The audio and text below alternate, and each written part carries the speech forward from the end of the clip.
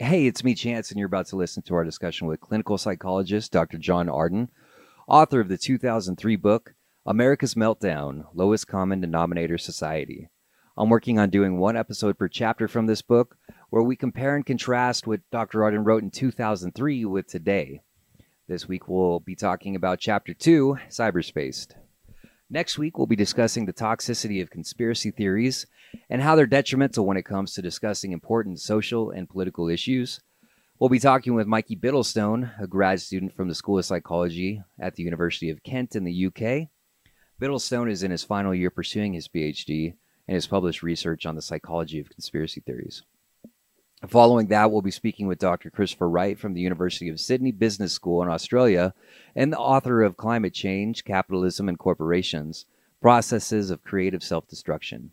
Included in that chat will also be Dr. Laurie Adkin of the Department of Political Science and Environmental Studies at the University of Alberta in Canada, who has authored several books on climate change and capitalism, such as Regime of Obstruction, How Corporate Power Blocks Energy Democracy.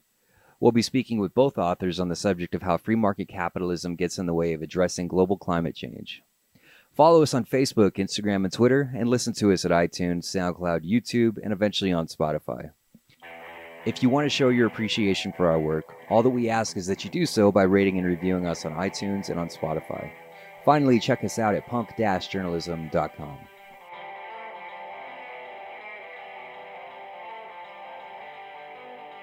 Was this the first book that you wrote, by the way? Or published? No, I think it was the third or fourth. Okay. I'm up to 15, but I'm working on a couple more right now. Okay. And it was actually the only real political book. The other books that I've been writing are more about neuroscience, right, and complexity, and PTSD and anxiety. I'm a psychologist, and what's the mind and that sort of thing. So I would say that book was really the only sort of political-like book. Yeah, the rest of your book's more academic, right? Not necessarily. I have a bunch of these self-help type books, like What to Do About Anxiety, OCD, PTSD, Rewire Your Brain. I even have a dummies book, Really? Yeah, called Improving Your Memory for Dummies. Okay. Yeah. Right. And, it's kind of interesting. I wrote that right after the America's Meltdown, and my agent at the time said, "Would you want to write this?" And I said, "Geez, we're experiencing the dumbification of the country." And then my wife said, "Well, do you want to help people or not?" And I said, "Sure, of course." She said, "Then write that book." And I learned a lot about how to bring things down to earth. And so I really feel that. If you can explain complex things in a down-to-earth way, it's not dumbification. It's actually just appealing to a larger group of people. And actually, where I'm going next week is Lisbon to do a TED Talk. And what the talk is only 18 minutes. It's almost like a dummies book, but I hope to communicate some complex ideas in a down-to-earth way. So I don't regard that as a meltdown. No, absolutely not. Well, in fact, there's the quote by Einstein, I'm just going to paraphrase it, that's something along the lines of like, a real expert is able to communicate his ideas to a broad audience instead of overwhelming them with jargon and complex ideas and language, right? Are you familiar with that? Exactly. Yeah. In fact, many people even say that to take that one step further, if you can't do that, then you really don't understand the material. Yeah, right. Yeah, and I think that there are quite a few examples of people like that we run into, and that was actually something. I was a TA in grad school, and I taught a technical writing class, and that was something that I kind of would drive to the students is, everything that you're going to be talking about is going to be related to what your career interests are, but don't try to talk over anybody's head. Like, the real challenge is trying to talk to a lay audience to get them understand what is specific to your career field. So, right, exactly. So that's a very interesting not pivot point, but difference from the lowest common denominator concept, which is forget the complex ideas that are communicated in a down-to-earth way. No, let's just not even have any kind of high-level thought here at all. Yeah. Let's just gravitate to dumb thought, so to speak. Well, and that's why I think our last president appealed to such a broad audience, unfortunately, you know, and because he did appeal to the lowest common denominator, and the lowest common denominator is a pretty broad demographic. So, yeah, right. He helped cultivate even a lower common denominator. As I think he did. Talked about. Yeah, I think so. I think you're right. So, hey, Ricky, are you settled? Yeah, I'm settled. Okay, go ahead. I know that you wanted to kick off the first question there. So, well, so John, my first question was kind of the gist of this whole thing. Looking over your book, and I've read the first couple of chapters, but it seems, well, you can tell it was written in 2003. You start talking a lot about how virtual reality is going to be taking over, and it's just now getting its feet underneath it. Actually, VR is. Here we are, 2021.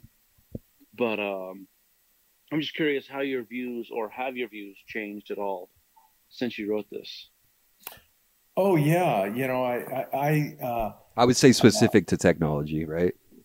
Oh yeah, yeah, specific to this second chapter. Sorry, the cyberspace one. Right, and you know, forgive me because I don't quite remember everything I wrote in that chapter because it's 20 years ago. But let me just say that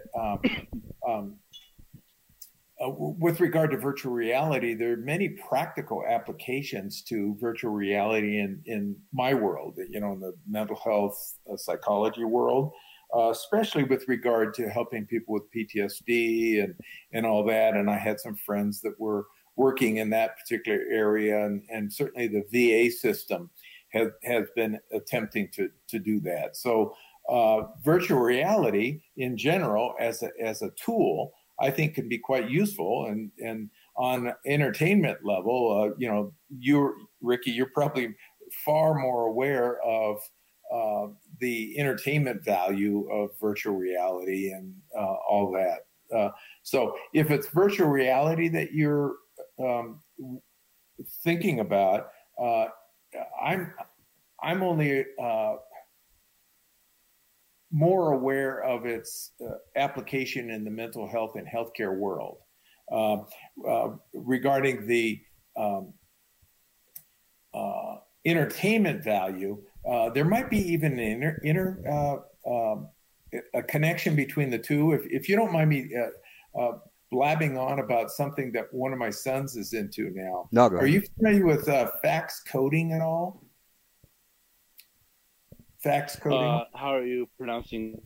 Oh, it's actually it's called facial meaning your face, action coding system, and it's based on how a person's face looks different. You know, can express emotion, and a lot of the research was originally done by Paul Ekman at University of California, San Francisco, and then there's this whole system, people developing AI applications. And one of my sons had done some fax coding as a research assistant. Now he's going to be doing it again. And the application of AI is really fascinating as well. So one of my friends here in Santa Fe, who also is a faculty member at the Santa Fe Institute. I don't know if you guys know what the Santa Fe Institute is. No. You know that? Oh, okay. It's let me just back up a second and just describe it. Yeah. It's the one of the centers of what is called complexity theory. And it was founded by 3 Nobel laureates, 2 physicists and an economist. And then since then, all these major people, major researchers have flown in, done some time, you know, visiting faculty member and all that. And so you have this incredible collaboration between physicists, biologists, computer scientists, even archaeologists, occasionally a psychologist, more on the cognitive level. And a friend of mine who is very involved there, and her research is on AI. She just retired from Portland State University. Just wrote a book on artificial intelligence that you're probably familiar with, called Artificial Intelligence. So anyway, I think that if I were to write that book again, and I think it's the second chapter that's on cyberspace, so to speak, that the application of not only virtual reality, but really AI is really quite fascinating. Although, if you read Melanie's book, and she's really on the cusp of what's happening in that world, we're pretty far from any attempt to replicate consciousness. In fact, one of her research interests is how to create an AI learning system that can understand and appreciate the concept of metaphor. I mean, right now, metaphor is just it's a lot of nuance. Yeah, very, very nuanced. And if you interview her at some point, you'll find that she said, "Well, we don't even have common sense down in the AI systems." However, that all being said,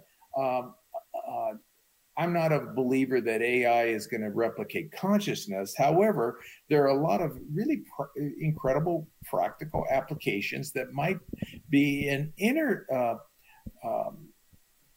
sort of a linkage between all these different domains that we just talked about. The fax coding that's being utilized in many airports right now to catch bad guys, and all that. And AI, and also healthcare. And then you factor in maybe virtual reality that can be a learning process, machine learning and so on. So I think there's a lot of growth in that whole area. Now, on the other hand, because we're talking about the lowest common denominator and everything else, people spend an inordinate amount of time divorced from their regular life, and they're lost in cyberspace. And so there have been some studies that have been built on many of the early studies that I think I might have been quoting way back then, 20 years ago, that people that spend more time on the computer and less time in their natural life get more depressed. Right. Yeah. So, and have less depth in their actual relationships. And so a person that I would encourage you to maybe interview that knows a whole lot about this subject is an MIT psychologist by the name of Sherry Turkle. Yeah. Actually, you did mention her in the book. Yeah. And she has gone on to, do a whole number of other books, a number of other studies, certainly since way back, 2003. And so she's quite critical of the time spent and the lack of depth and the illusion of connectivity that we have. Now, so that's a question that I've got for you with that illusion of connectivity. In that, I don't know, would you have considered pen pals back in the day false friends or not real friends? Oh, yeah. And Ricky, I think it's really good that you're raising this question, because it's not an either or. It's not like it's bad to do or good to do, or if you do it, no, you don't have really good friends. Let's face it, we're talking on the internet right now. And if we were to send letters back and forth and all that, we wouldn't have any kind of depth, maybe to some degree, and it would take a whole lot of time. So I think it's it's really a question of what degree of connectivity, what degree of depth, and everything else, rather than. I would argue that anymore, that was a very valid point back 20 years ago when this was written. I would argue that now, with my experience and with others' experiences, online friendships can be equally deep and equally engaging as real life friendships, as physical in-person friendships. Let me first say that there's no question. I totally agree with you that there's so much more depth than there ever was before, without a doubt. I mean, I just spent a little time. This is my second sort of Zoom-like call, but this isn't Zoom. But with a close enough. Yeah, close enough. Same concept. Zoom is like Kleenex anymore. You could say Kleenex, and as long as you're getting tissues, you're happy. Yeah, exactly. So I do agree with you that, I had a very nice, touching, good conversation with a very close friend of mine in Spain a couple hours ago. And we're having an engaging conversation right now. So what I wrote back in 2003, as you just said, doesn't really hang true in a big way. Do I think, on the other hand, do I think that physical proximity offers more? Yes, I do. I don't think it's the online connectivity, though infinitely better, without a doubt, can never, especially in, let's say, even intimate relationships. And I don't mean it has to be sexual or anything like that. But, just spending the nuances of time that's not sort of compressed in, let's say, a brief conversation, but you're walking along and spending more time with one another and all that, and sharing the same vision, as you're walking around. Mm-hmm. There's just more depth that is available to you. So again, it's not an either or. And, at some point, I wonder, and Ricky, you're the tech guy here. I would imagine that at some point we might even have conversations with people, not necessarily virtual reality, but almost holographic conversations. You call them on the, not a telephone, but whatever the heck we're going to call it. And they're in the room with you, but they're a holographic image. Call it a stereo tank if you've ever read any Stranger in a Strange Land. Oh boy, yeah, that's a book from 1971 or something like that. Yeah. Oh yeah, I love that book. Yeah, right, exactly. And so, I would say that that's even a step beyond where we are right now. Of course, I mean, you're seeing them in three-dimensional form, and there's more, at least visual tactile. Of course, you're not touching them, but. So I kind of think of it as degrees of connectivity, as opposed to, there's no connectivity with virtual contact. Okay. So I would agree with that. Yeah, I would agree that I like doing these podcasts with Chance and with Chris, and I would rather go and have everybody out to a coffee shop and we all have some coffee. We sit and we talk over a table. Yeah, right. Exactly. But this is what we've got, because Chris is over in wherever the hell Chris lives. I think it's like Kansas City or something. Right. Yeah. Right. And Chance and I are both in Colorado, and Chance is trying to leave me and go to like Germany or some exotic place like that. I just found out today that fell through, so I guess that's not happening. So I guess you're stuck with me a little bit longer. Yep. Well, by the way, where are you guys in Colorado? We're in northern Colorado, about an hour north of Denver, outside of Fort Collins. Outside of Fort Collins. Yeah. Last week I drove through Rocky Mountain National Park. Yeah, that's really close to us. Gorgeous, isn't it? I'm sorry? It's gorgeous, isn't it? Oh, it's absolutely incredible. Yeah, I love that place. I'm really frightened by the massive spruce tree death that is. It's just. It goes all the way up to Montana, and we have some down here in the Sangre de Cristals. But on the positive side, beautiful area. Yeah. And then we rented a cabin in a kind of a populated place, but it was called Grand Lake. Yeah. You know where that is? Mm-hmm. But did hike up in the mountains and everything. So, I love the mountains up there. Sorry. Yeah. No, it's all right. This time, off topic. This time last year, that whole area was on fire for about 2 months. I know. I saw just hundreds of square miles of. Maybe I'm exaggerating. No, dead trees. No, it was going on until October. Yeah. Well, and stay tuned for, we're going to have a discussion in a couple of weeks with two different academics. Both have written on the subject of how free market capitalism gets in the way of addressing climate change. So that's kind of, I think that'll kind of tie in. I'd like to hear that. Yeah. And certainly it is the case. Sure. Yeah. So yeah, for sure. Related to what you guys were speaking about as far as virtual reality and video games go, I personally, like, I'm not a gamer. When I was younger, I played video games a lot, but it's just not really my thing. I know that that's a really big part of a lot of people's lives, especially now. Ricky, Chris, they both dabble in that. I personally have had pretty strong feelings over the years about how I think that it is problematic in certain ways as far as creating antisocial behavior and that sort of thing. But when I think about it, like, I'm also pretty antisocial, not like in the sociopathic way, just I'm kind of like a loner. In your book, you mentioned about social isolation in video games. You say, quote, "There are psychological consequences for children who excessively use computers.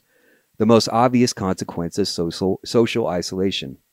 Because of that isolation, children have less experience with the natural world," end quote. And so I agree that there's a fine line between using technology as a tool and for entertainment and knowing when to put it down, put the tablet down, the phone, or whatever. For me, I struggle with that myself.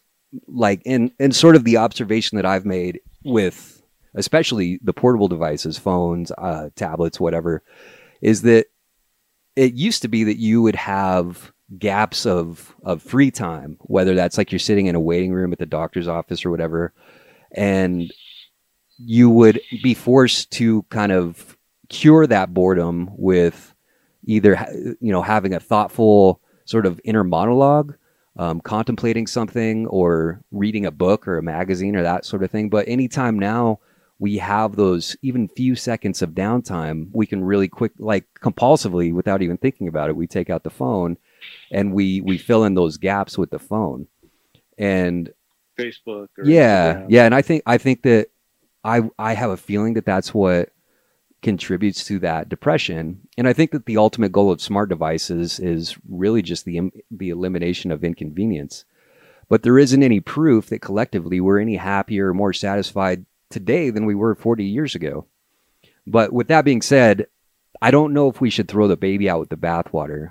As far as the youth are concerned, prior to the 90s, it seemed like a lot of these same kind of people were considered the nerds who were building computers and experimenting with tech rather than playing football or baseball.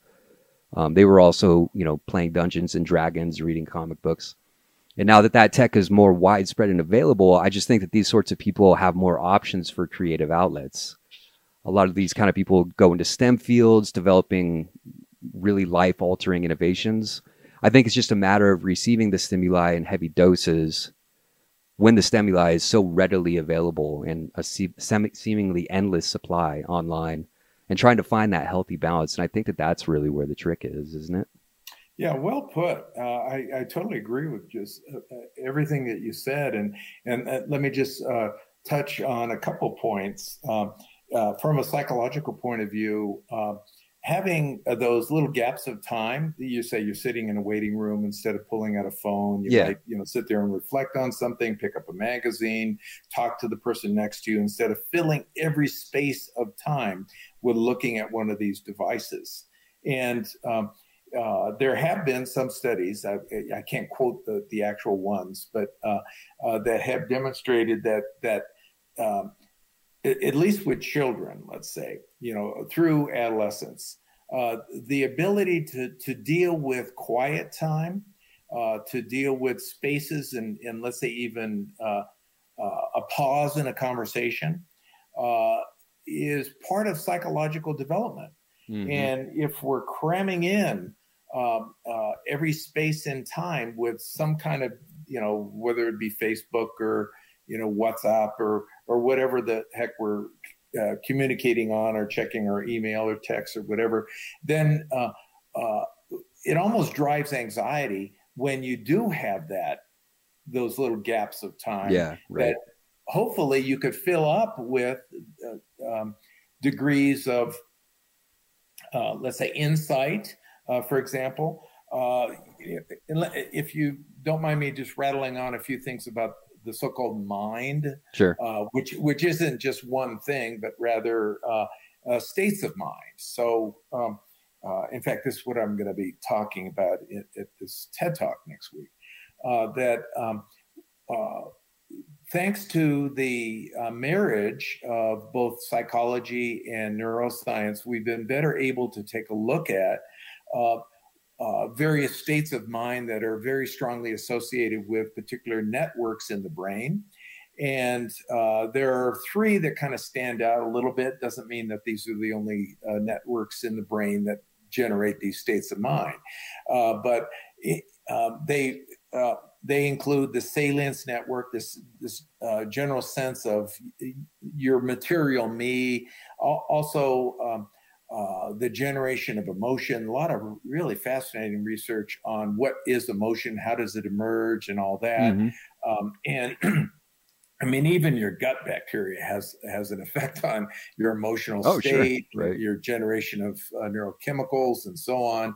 And then your default mode network is another one that's been highlighted, especially since the early 2000s. And since I've been rattling on, both of you have probably been there a couple times, and we have a tendency, 30% of our waking hours is spent in our default mode network, reflecting on, thinking creatively or not necessarily creatively, and ruminating, worrying. Hey, one of you might be going, hey, John's rattling on a little bit too long. I mean, maybe I better ask him a different question or whatever. So we use that in part to also get a sense of what another person is thinking. So we have this idea of theory of mind. So, I'm communicating to the two of you. I'm kind of trying to understand, okay, where does guys want to go with this conversation, and so on. So I use that reflective area of my mind, mind meaning one of the states. And then I have an executive network. Executive network is a much harder one to keep going. Last to mature in the brain, strongly related to what we refer to as the dorsolateral prefrontal cortex. It's matures roughly in the mid-20s. And it's that area of our so-called mind, the executive network, that seems to have atrophied in the American public. So the lowest common denominator has been cultivated even lower by all these idiots out there that Trump cultivated. And you well know that, Trump could start with one topic in the first part of his sentence, terrible grammar, and jump to 3 or 4 different topics that aren't even related. But people weren't bothered by that because the general public can't track anyway. And so the executive network is the one that's easiest to atrophy. Now, with all that in mind, so to speak, meaning those states of mind, back to the issue at hand, and that is the cyberspace related issue. Well, if we're clicking around a whole lot and we don't really read as much, for example, I read, New York Times, Washington Post, and a few other kind of online news venues. But, I'm less inclined to read the whole article because I'm looking on the screen and it hurts my eyes. And so I'm more inclined to scan articles. Okay. And so I'm wondering if the depth and the cultivation of my executive network in terms of examining the news is somewhat diminished over it was some time ago. And if I can add in one more thing, and then I'll shut up. No, you're good. I spend hours every day reading and writing, hours, literally. Because I'm working on these various books and everything. And I have found that, and now I'm 70 years old, I have found that my ability to generate my executive network capacity, meaning roughly 20 to 30 seconds, if I can keep the next 20 to 30 seconds related to the previous 20 to 30 seconds, then I'm doing well. But people my age and older, start to lose cells. Now, it's the easiest area to lose in terms of its capacity. And so you don't have to be 70. You could be 26 and not really develop it very well because of the lowest common denominator society that we have been cultivating for some time. Interesting. Yeah.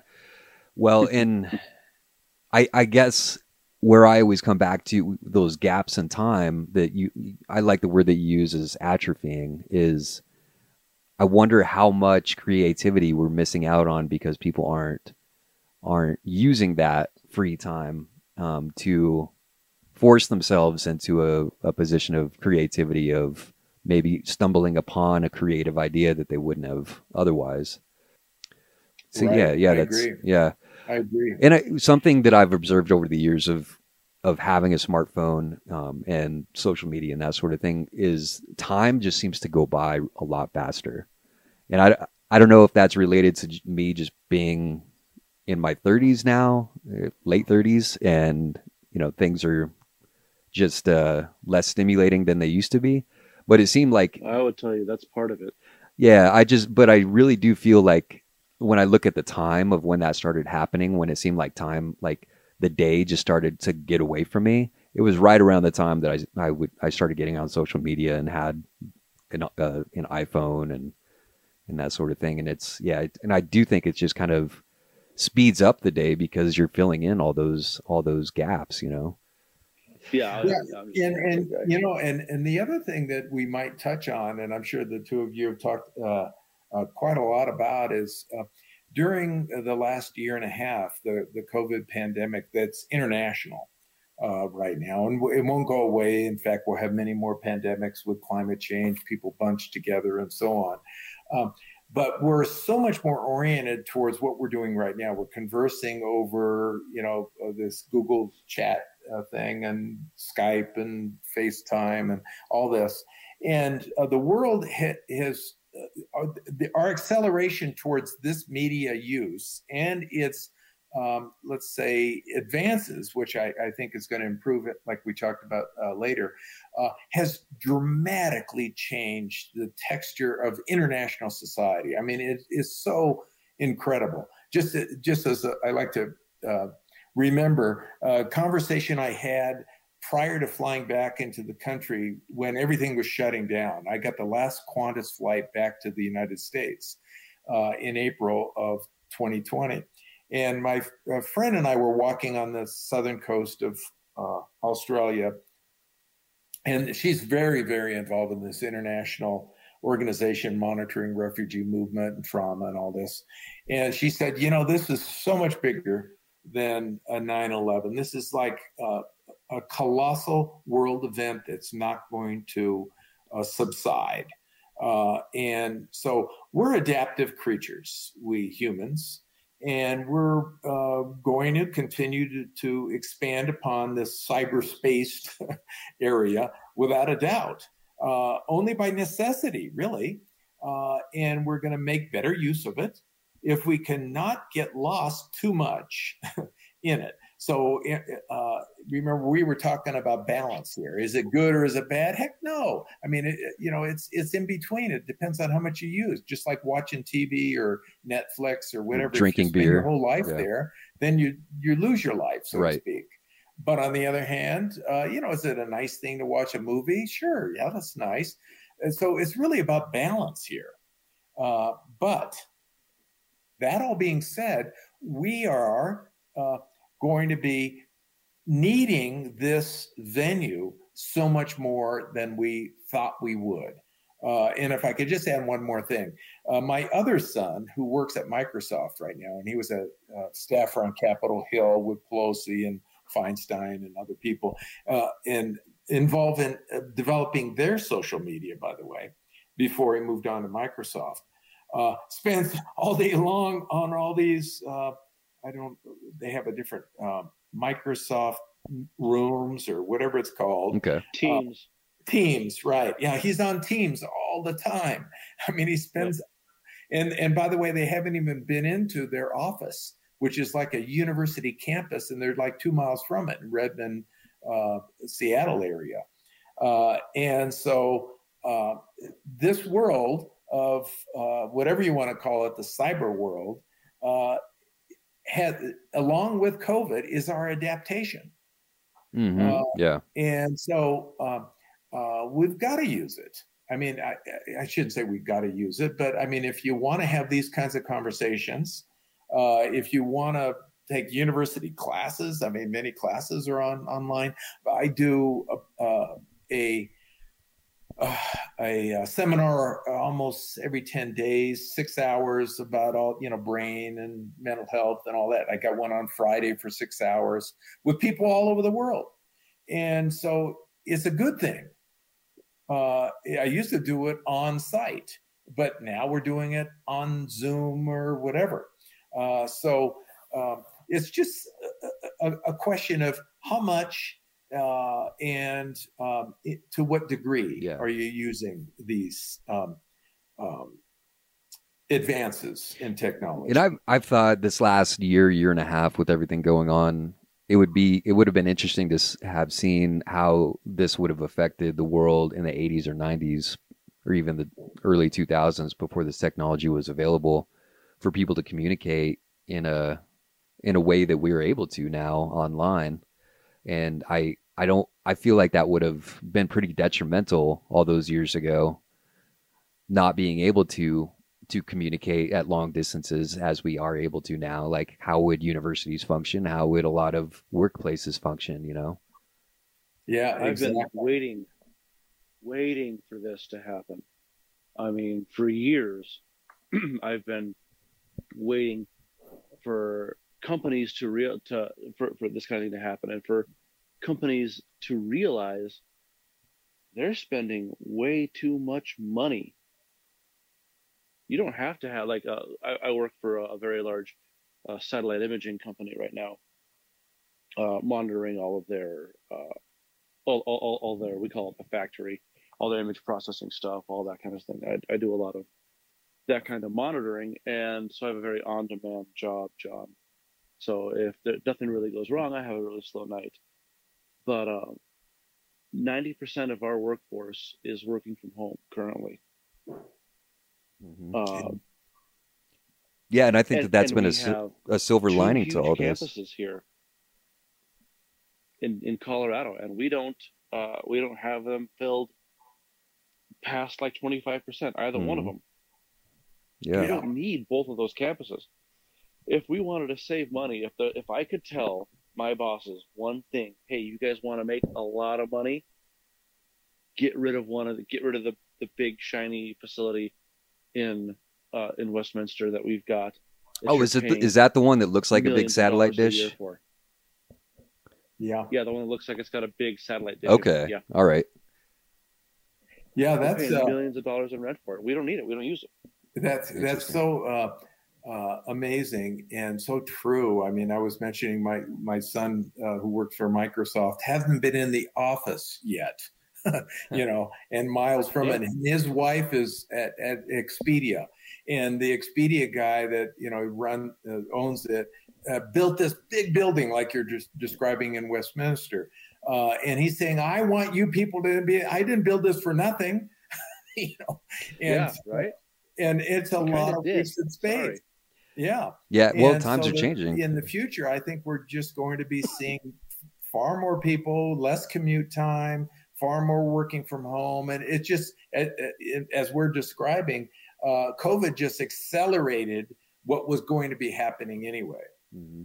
Yeah. Well, and personally, like I was starting to say a little bit ago, like if there's been a silver lining to all of this, I think that's been it, is that employers have seen that they don't have to have people on site.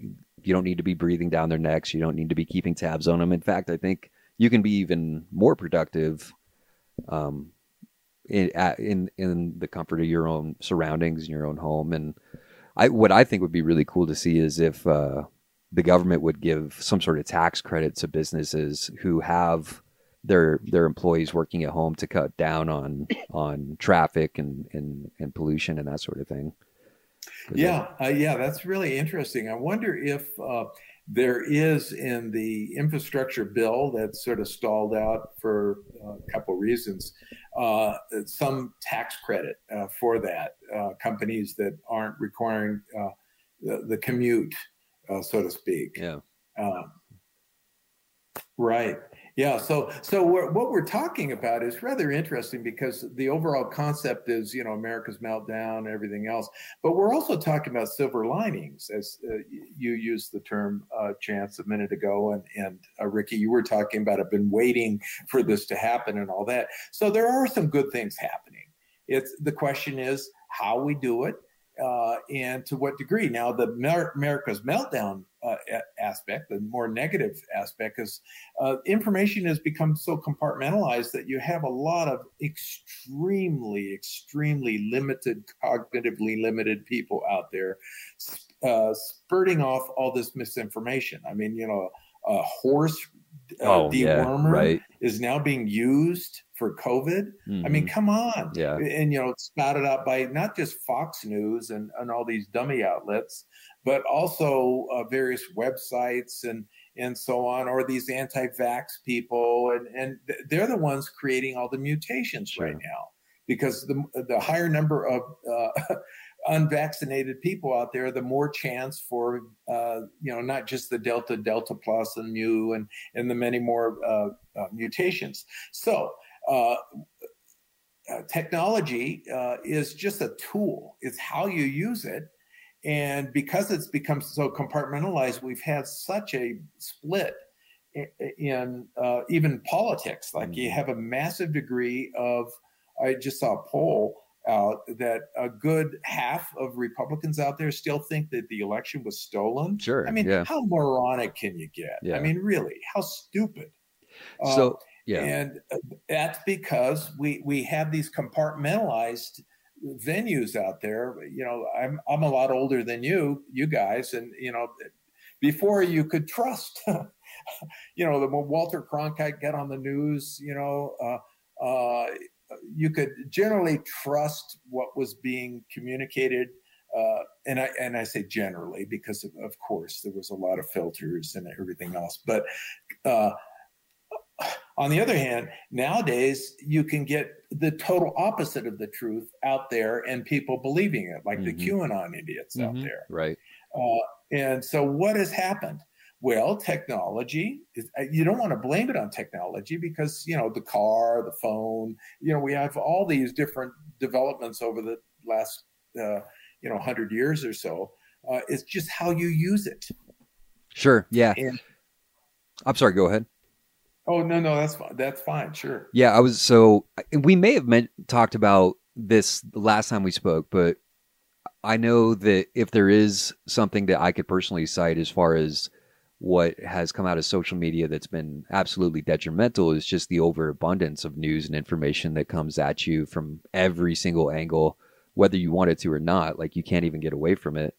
And I certainly think, I know that this leads to things like conspiracy theories, which is another topic we're going to discuss with somebody here in a couple of weeks, is the toxicity of conspiracy theories and how they get spread around so prevalently, just disinformation in general.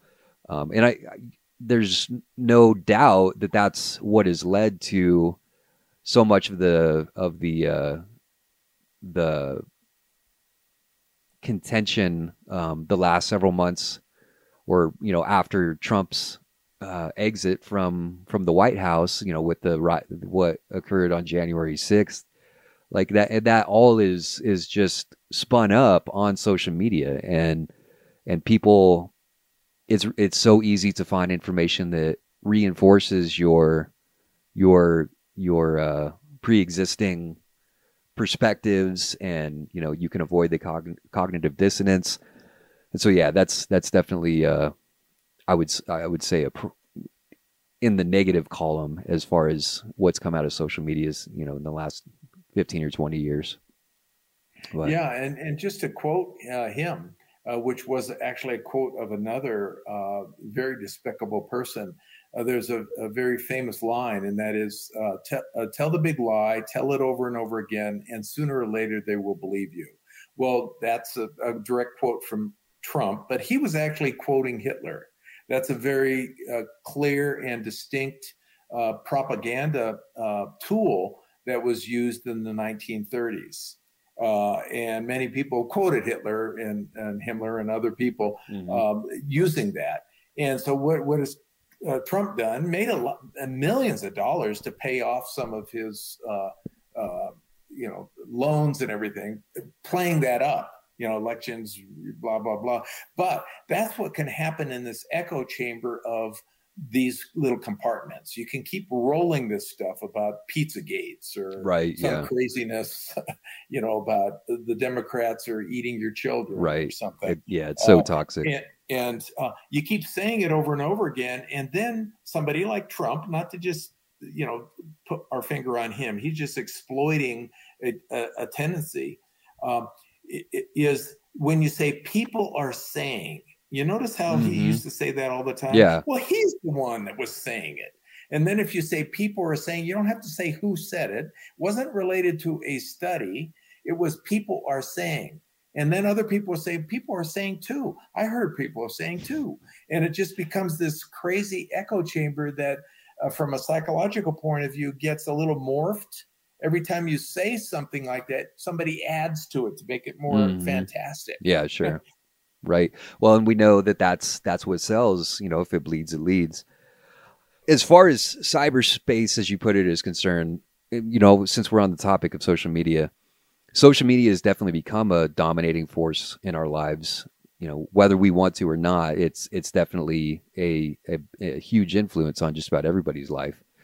And you don't make very much mention of foreseeing anything like social media in that chapter. And there really was, I honestly don't think that there really was any reason to believe or to think that something like social media as we know it now was on the horizon. Was this something that you foresaw at the time? No, I certainly don't pretend to be so visionary at all to speculate on that. Even though I was speculating on holographic, not phone, but these kinds of calls and everything else. I'm just a consumer of information out there, but not necessarily an astute one. So no, I didn't. Other than these chat rooms and all that was they were around in the late 90s, and they still are there, of course. But I mean, things have morphed so far since. But I do have a couple concerns about social media that relates to children that we might want to touch on. Yeah, and sure. I'm really concerned about cyberbullying. Oh, yeah. And I think that here again is the social media used in a pretty despicable way that has resulted in some suicides.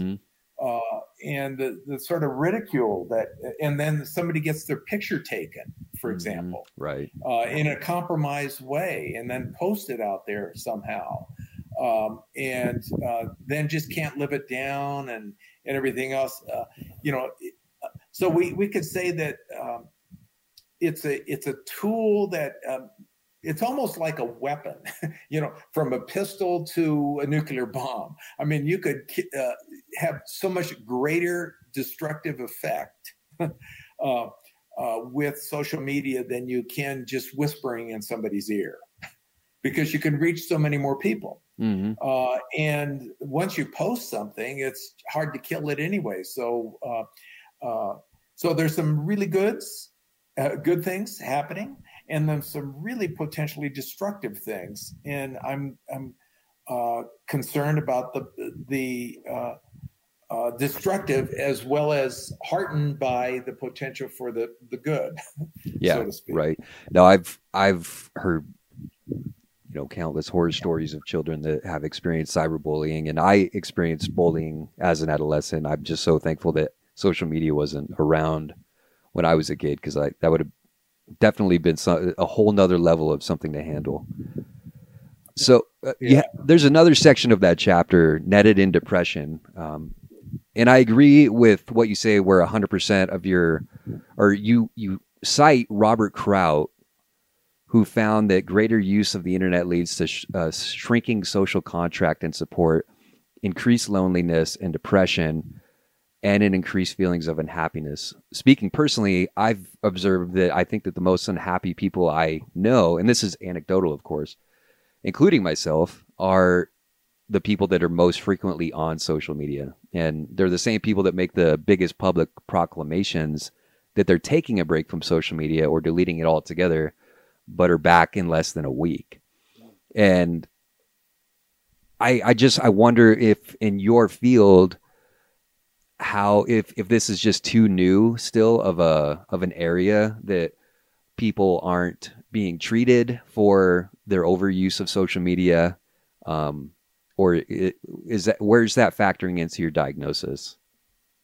Oh, actually, it's a big discussion point in the American Psychological Association, and I've done a few webinars with different conferences, Eastern Europe and Australia and others, and one on addiction. We spent a fair amount of time on internet addiction and actually what areas of the brain get co-opted when you're addicted. And you were describing Kraut and those studies, and I mentioned Sherry Turkle and some other people, and there's a nice book called Glow Kids that kind of summarizes some of this, and that's a more recent book. So you also said that, well, these people that kind of go on a social media fast and all of a sudden they're right back to it again. Right. In part is related to this. It's easy to fall back into it.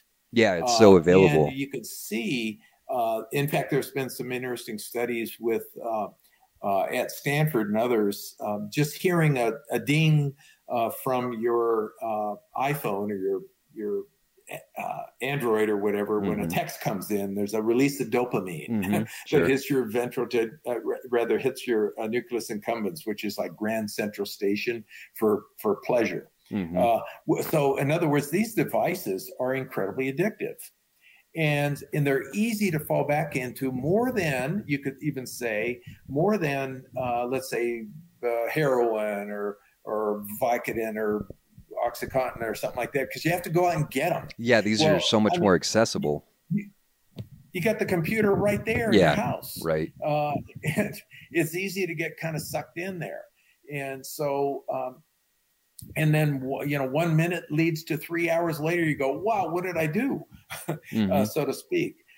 And it takes a whole lot more, if you don't mind me just keep throwing in these neuroscience kind of terms, but the executive network, which is a lot to do with your prefrontal cortex, a lot to do with, your ability to navigate yourself through the world without falling back into repetitive patterns, just kind of goes blank to some degree. So in other words, even your clicking, you follow one lead, then you're click to another link and another link, and you don't even read the entire thing. So it's easy to become addicted. And addicted to what? Well, I don't know. It could be anything. It could be gaming, could be, chatting about whatever on any one of these social media platforms. There is some dark areas related to cyber addiction that people like myself and certainly people that center their practice on addiction, on internet addiction out there. So there's just to bring it back to video games too for a moment, you also discuss violent video games, and you cite that as being problematic. And so you make a statement that a significant number of teenage assassins, like the Columbine shooters and others who terrorized their schools, have been obsessed with playing violent video games. And that may be true, but does correlation equal causation? Because there are a lot of references to how violent video games are training for real-life violence in that chapter, just as a flight simulator might be training for a pilot. and that these games are blur the distinction between reality and fantasy. But years later, there doesn't seem to be a lot of strong evidence to support the correlation between these shooters and video games. Is that right? I think your point and repeated by many people, and that is correlation doesn't equal causation. That's true.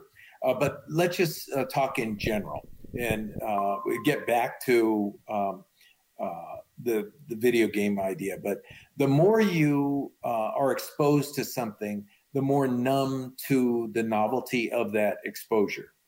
In other words, the more violent movies you see, let's just talk about movies, the less disturbing it is. I'll give you an example. You guys are kind of young, but there was a movie by Quentin Tarantino, called Pulp Fiction. Yeah. Remember that? Yep. Pulp Fiction. Yeah, I got it. Yeah. And so my wife and I were in Durango, Colorado once. We used to spend a lot of time there. We flew out from San Francisco, where we were living at the time, and then we thought, hey, let's go to the movies. So we went to the movies, and what was available in Durango, small town. Okay, Pulp Fiction. What is that? Well, okay, we're sitting down, and literally, both of us were getting disturbed by the incredible gratuitous violence. Of course, Tarantino's really into that anyway. But Sam Peckinpah was really into that even before that. And so she got up and said, I can't stand this. I'm going to go. And I said, look, we're just sit through it a little bit more, see where it's going. Maybe it's going to mellow out. But it continued, but we got numb. Now, that's a little microcosm of 90 minutes or 120 minutes or whatever. But the more you experience, let's just say violence, the less disturbing it becomes. So I'm a guy that's spent a heck of a lot of time overseas. So I was spending time in the Middle East, and in fact, some of the people that have been escaping Kabul were some of the people I was teaching stress tolerance, and these are government service workers and all that. So I spent a lot of time with people that have experienced trauma. Syrian refugees and other people. And in fact, my own family experienced terrible violence during the genocide. I'm an Armenian. And so there's this really odd and to some degree disturbing adaptation that we all experience. I mean, we're incredibly adaptive creatures, but the more you're exposed to something, the more you become somewhat numb to it, but at the same time disturbed by it in a different memory system called the implicit memory system, as opposed to the explicit, meaning you're conscious of what it is. So that all being said, I kind of rattled around a little bit to come back to violent video games. Yes, correlation doesn't equal causation. But to some degree, you're less disturbed by it because you've just spent so much time, blasting people and everything else, and you have adapted. Now, does that mean you're going to go out in the movie theater in Columbine or, blow up a whole bunch of people? No, it doesn't. It's not direct like that. However, it is the case that we psychologists have long shown that people exposed to violent movies are a little bit more susceptible. I don't mean they are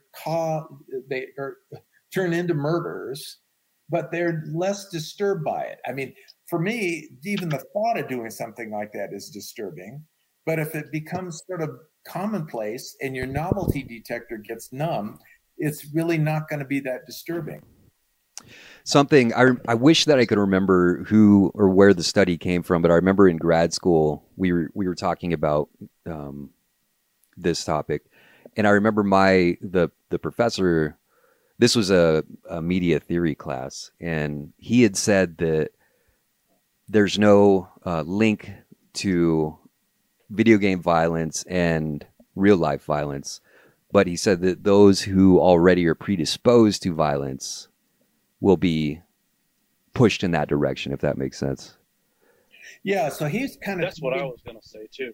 Yeah, and he's kind of talking about priming. Yeah, So right, right. It's exactly. a term that sometimes used in neuroscience, but at the same time in general psychology in a way. So let's say you're kind of an angry guy anyway, and from your professor's point of view, it's sort of like the person's already predisposed. Doesn't mean they're going to do it, but it just adds to it. And it primes a little bit. Does that cause it? No, not necessarily. But again, what we've been talking about throughout our conversation is incremental shades of gray here. It's not this causes that. Cyber space is bad. Cyberspace is good. No, we're far too complex for that. Yeah. Those kinds of one-on-one kind of factors. But what if you're just an angry guy that's been bullied? And we know a lot of these people that go in and shoot up places, these kids with the far too many guns out there accessible to them, or even some of the people that have been co-opted into what was once ISIS and all these other groups out there in West Asia and also the Middle East and all that. They've been disenfranchised and they're already primed or predisposed, you could say, because of their social isolation, and they find themselves with family. Or if you look at gang violence, same kind of concept. I guess for me, the worst thing, and what we seem to be going roundabout with this saying is, at least in America, when you are talking about this kind of media, which I gotta admit, dude, I love Shudder. I watch almost nothing but horror movies. It's a streaming horror service. Yeah, it's a streaming platform for nothing but horror movies, and I love it. That's about all I watch, really. Yeah, me too. I gotta say, when we're talking about this lowest denominator, the media picks up and doesn't hear you saying video games can make people more violent. Video games have that primer, and they are possibly linked to it. The media hears video games cause people to be violent, and then they blast that out, and then people hear that. People hear, violent movies make serial killers. I turned to be a serial killer because I watched Cannibal Holocaust, something like that.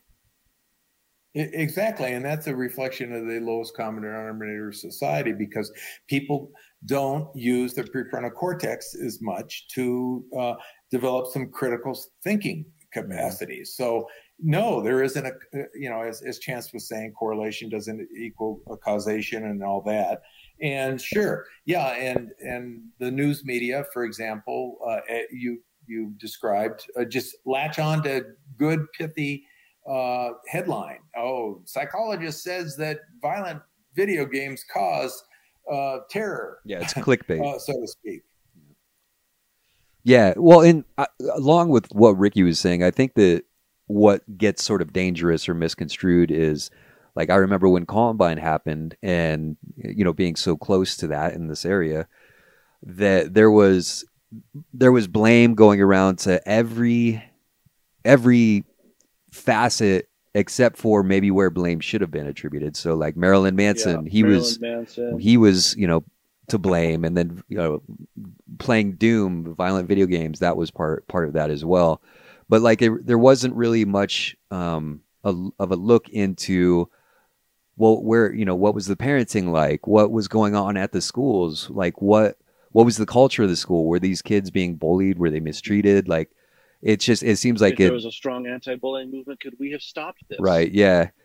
So it seems like a lot of times that is kind of the easy out, is just to say, oh, they played this video game or they listened to Marilyn Manson or whatever. Right. Yeah. So, right. And it takes critical thinking to put that all together. What you described, a whole range of different factors, what's the family environment like, the bullying at school, what the guys were looking at and all that. And that's not even enough to explain why it happened, or the accessibility to these massive killer guns, that you could kill so many more people than you can with a knife.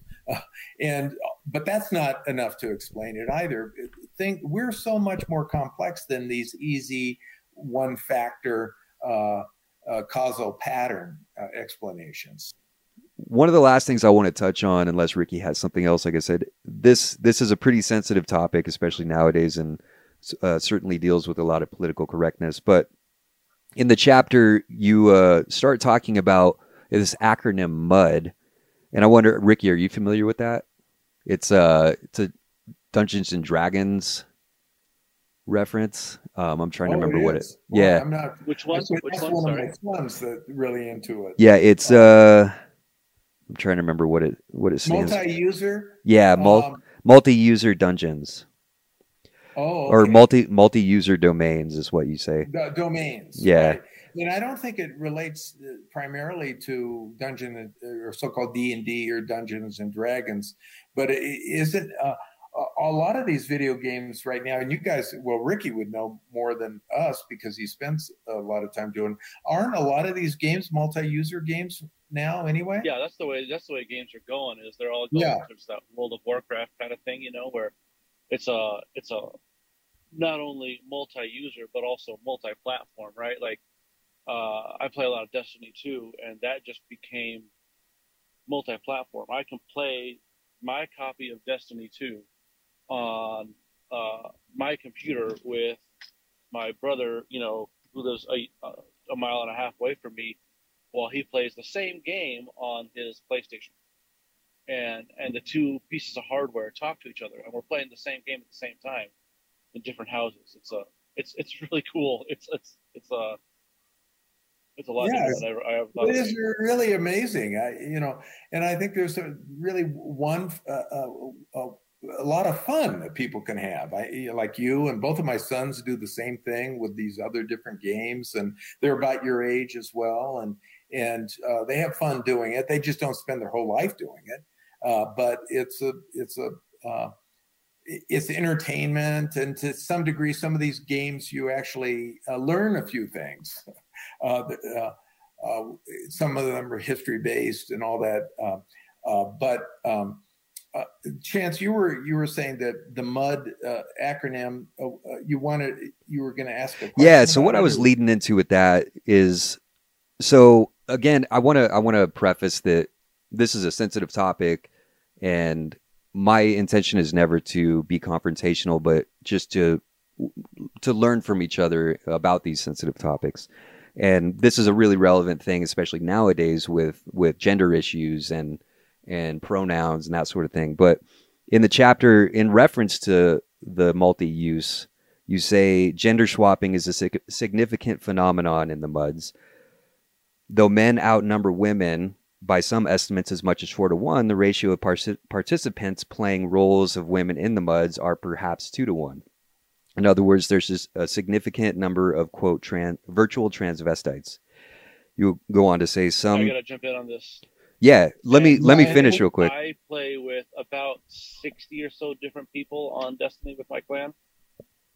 And a significant portion of the men in that game play female avatars.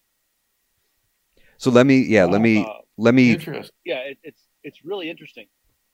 So let me wrap up this. It's like 2 paragraphs real quick. It say that some suggest that there is an all too prevalent quote unquote fake lesbian syndrome played out in the MUDs. Men impersonate women to have sex with other women online. Many of these sex scenes can also be between 2 men having sex with one another while pretending to be women. Given that sexual identity is a critical developmental challenge of adolescence, and that a significant number of MUD participants are in their late teens and early 20s, mudding can lead to a gender confusion. Gender confusion can delay the next development challenge, learning to have an intimate relationship with a lover. So like I said, this has been a really hot topic the last couple of years as far as gender. There's a term, gender dysphoria. You say gender confusion. So how have you seen this play out in recent years with the prevalence of multiple gender pronouns, non-binary, trans, people being more open? Is this a symptom of personality fragmentation as you cited in 2003, or are we simply living in a time where trans people can be more comfortable to be open about who they are? Yeah, that's a really timely question, and I think the latter point that you just raised is certainly the case, in that trans people are increasingly accepted and becoming a part of the accepted society. Of course, your political persuasion might make that more difficult.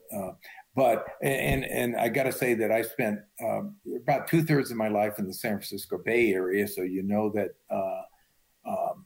it's a far more open society there. And for my postdocs, I used to be the director of the directors of training in these 24 medical centers in Northern California, and I'd always get the postdocs and the interns together for seminars on a regular basis. And one of the seminars that I think I had 3 or 4 years was on not only trans, but also the transition, surgically and everything. And so I think I probably, if I were to write that section that you're quoting there, from 2003, if I were to write it now in 2021, I would use different language, of course, because we're far more, let's say, we have a better understanding of a lot of these gender-related issues. However, I also think there's way too much political correctness all over the place. And every week, and I know some people will get angry at me, every week there's a new letter to be added, LGBTQRSTBR. I mean, really, is it that simple that we can be classified just by one letter? I think people are more complex than that. But I do believe that I would change the language and how that relates to these MUDs, I'm not really sure, because I'm not really up on that anymore. Yeah, I think the reason that you use that as an example is because online it's really easy to shape your identity or your avatar any way you want, and it kind of seemed like you were saying that can lead to gender confusion, which is a problem with development. Yeah, and so I think that in many ways, the reason I was sort of qualifying or saying I would write it in a different way, the gender confusion is something we all go through anyway. I mean, to differing degrees, of course, but through adolescence and so on. Now that we're more accepting of people's sexuality and so on in the general culture. I'm not talking about the meltdown culture. We have to, I think, understand that part of development is to kind of wonder about your own sexuality and so on. Let me use myself as an example. I spent much of my 20s and then later 40s and 50s and part of my 60s in the San Francisco Bay Area. So, boy, I tell you, especially in the late 70s, when people were really coming out all the time, and I lived in San Francisco at the time, and I was what they called straight back then, but I guess you'd call it heterosexual now. People were hitting on me all the time. I think straight still applies. What's that? He just said, I think straight is still a good moniker. Yeah. Oh, okay. Yeah. And so, I was comfortable with my own sexuality, but it was always being tested. And that made me reflect on, wait a minute. Am I open to that? Well, I'm not that interested in having a bisexual experience. It didn't mean that I was against bisexual people. I had a lot of lesbian and gay friends and bisexual friends, but they weren't central friends, so to speak. But that you could say it wasn't gender confusion. The confusion sounds like I might have been confused. I wasn't confused. I was just, some guy just developing, a young adult. But I was fine with being straight. And I've always been fine being straight, but I also have had plenty of gay, lesbian, bisexual, trans. I don't really have any. Well, I had a boss that was. Uh, and so, it's less confusion, more about exploration and identity and how you feel comfortable in the world with other people, I think. Okay. As more exploration and more awareness and more different types of pronouns and identities come to the fore,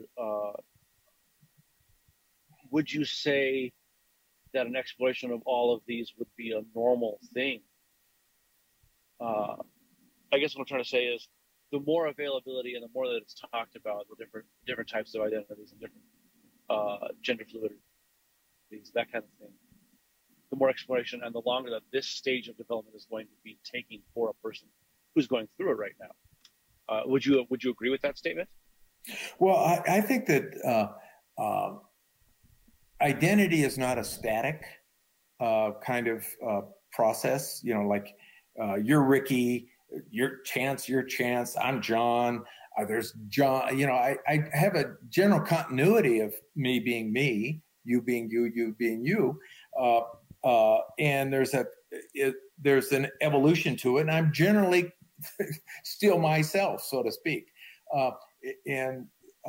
So that process of exploration, I think, is just part of human development throughout our whole lifespan. Now, all these chunks described by a letter it seems a little overly defined.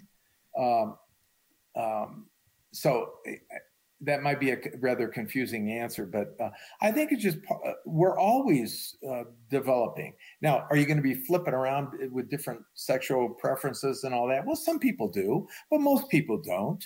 And it doesn't mean that some people that do are bad and the people that don't are good, or vice versa. Do you follow what I mean? So I think there's, in general, more acceptance of some flexibility in terms of who we are in general for the general public. And some of us are a little bit more comfortable with our sexuality than others. More people are. Yeah. I guess the question comes from, I'm a father and I've got a few kids. Some of them are mine. One of them is not.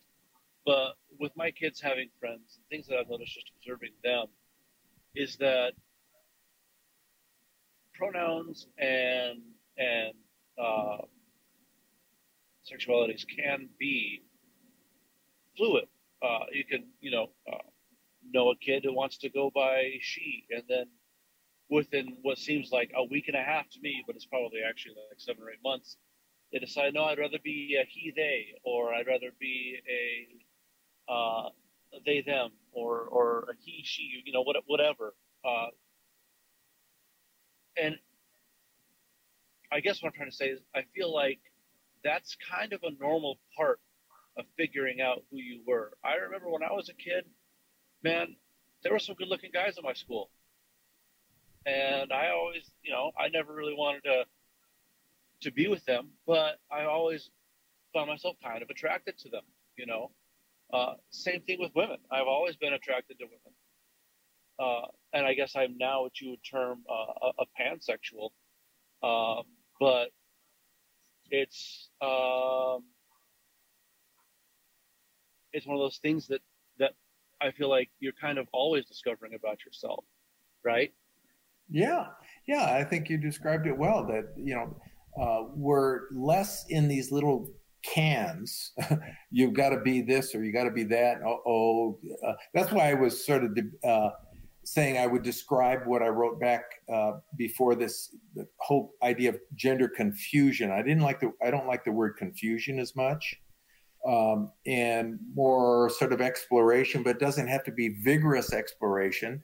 Because Ricky, you were just describing, this week and that week, you can change and all that kind of stuff. But there's a little bit more flipping around a little bit early in development than later, so to speak. And in general, not in the meltdown portion of our culture, but the people that are homophobic and all that, that's the meltdown portion that I kind of regard. But those of us that are talking now, I think that we have a better, how could I say, a more accepting attitude about diversity and people's, we don't all have to share the exact same interests and cravings and everything else. How boring of a world it would be if we did. Yeah, my kind of philosophy with my kids is I don't really care what you are as long as what you are isn't an asshole. Yeah, exactly. Well put. Very succinct. That should be a bumper sticker. Yeah, right. Yeah, I don't care what you are. Don't be an asshole. Yeah, exactly. And I always add in, I mean, just try to be a generous, giving person. And if we could all be like that, boy, we could really help us all survive this pretty difficult next few decades with climate change and many more pandemics to come.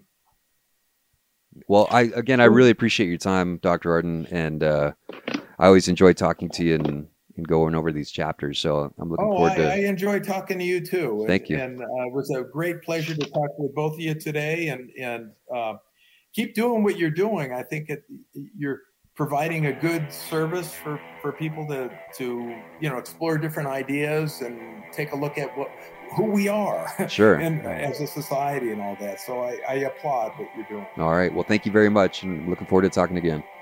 Okay. You take care. Bye. Bye-bye. Dr. John.